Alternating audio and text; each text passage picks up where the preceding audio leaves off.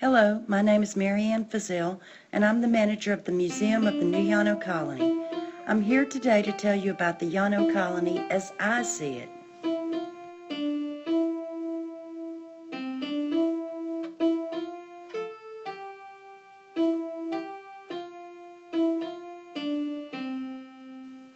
As we saw in the previous podcast, the reasons for leaving the first location in the Antelope Valley were gradually accumulating.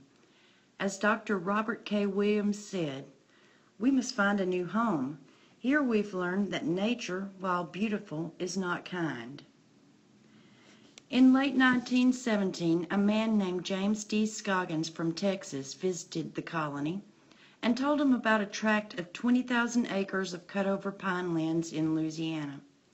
He also promised that he could get a group of people from Texas whose membership fees would provide thousands of dollars, enough to finance the new location. After some investigation was done on the property, the plan was accepted by the colonists, and preparations for the move were soon underway. 7,000 rabbits were canned to be used for provisions during the journey and during the upcoming winter. On November 17, 1917, 4 cars left Llano together on a trip that took 23 days.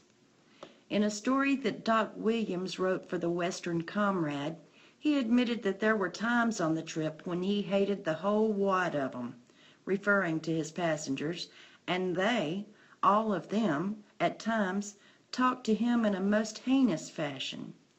For the trip they took along a variety of essential tools, including guns, cooking utensils, tools, and bedding. Soon after, another group departed, carrying the printing plant and woodworking machinery. The main body of 132 persons traveled on a chartered train of 12 cars, which also brought their household goods and other industrial equipment. The property they found on arrival was almost entirely covered in stumps.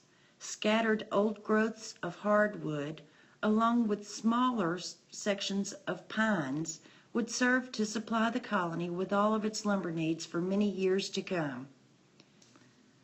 The town itself sat on a hill in the middle of one of the hardwood groves, and houses were scattered about, some of them in a better state of repair than others. Since the plan was to build new homes as quickly as possible, little effort would be made to do more than the most pressing repairs, though, as it turned out, there would always be a housing shortage in the colony. So few of these homes were ever removed, and though some new homes were built, the primary focus was always to build more and better industries.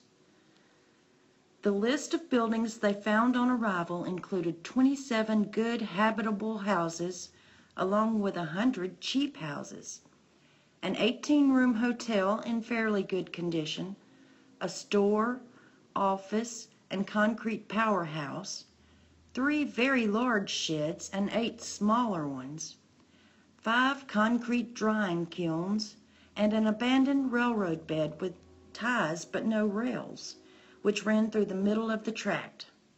Most of these sheds and the railroad bed would eventually be dismantled and the materials used to build new structures. The pioneers quickly set about the business of making the town their home. It wouldn't prove to be an easy task, however. Serious problems soon arose when the Texans, who had been convinced to join the colony in their Louisiana venture, discovered that they'd been misled, since they wanted no part of a cooperative colony. Apparently, Mr. Scoggins had not fully explained the lifestyle, and now they refused to stay. Even worse, they wanted all their livestock and farming equipment back, things which the colonists had depended on to get them started. They even demanded to be paid for the use of their stock and farm equipment, which had been used by all during the time they were at the colony. Eventually, after many threats and several physical altercations, their possessions were returned, and they grudgingly departed. Without livestock to pull the plows Men from the colony were forced into the harness and pulled the plows themselves. About the same time, Harriman received an urgent call from California. Gentry McCorkle, the banker who'd helped Harriman finance the original colony and who was still serving on the board of directors as secretary of the corporation, had generously offered loans to colony officials there. But he soon did a turnabout and began foreclosure proceedings against the colony in an attempt to gain possession of the property for himself.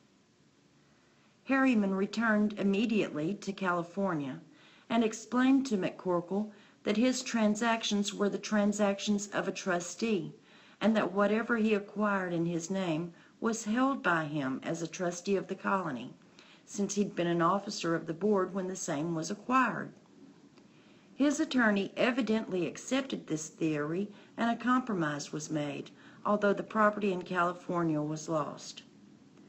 They agreed to put the property up for sale, pay the debts with the proceeds, and divide the remainder. It took months to settle the case. Harriman, who had suffered from tuberculosis since childhood, was so weakened by the ordeal that he was unable to return to the moist Louisiana environment. He traveled to Brazil for medical treatment, and though he didn't know it at the time, he would not return to the colony until January 1923. His good friend and vice president of the colony, Ernest Wooster, was left in charge while he was away. Other, more immediate problems soon confronted the colonists, however, when they faced a severe drought in the first year and so much rain that their seeds rotted in the ground during the second. There were many debts, and the neighbors weren't especially friendly. Many gave up the experiment and left. In 1918, there were only 65 members remaining. Beginning in 1919, when Wooster was almost ready to throw in the towel, colonist George Pickett was sent out to solicit for new members. He proved to be good at this, and in 1920 was elected to be the general manager of the colony. Though Harriman remained president of the colony, Pickett ran the day-to-day operations from this point on.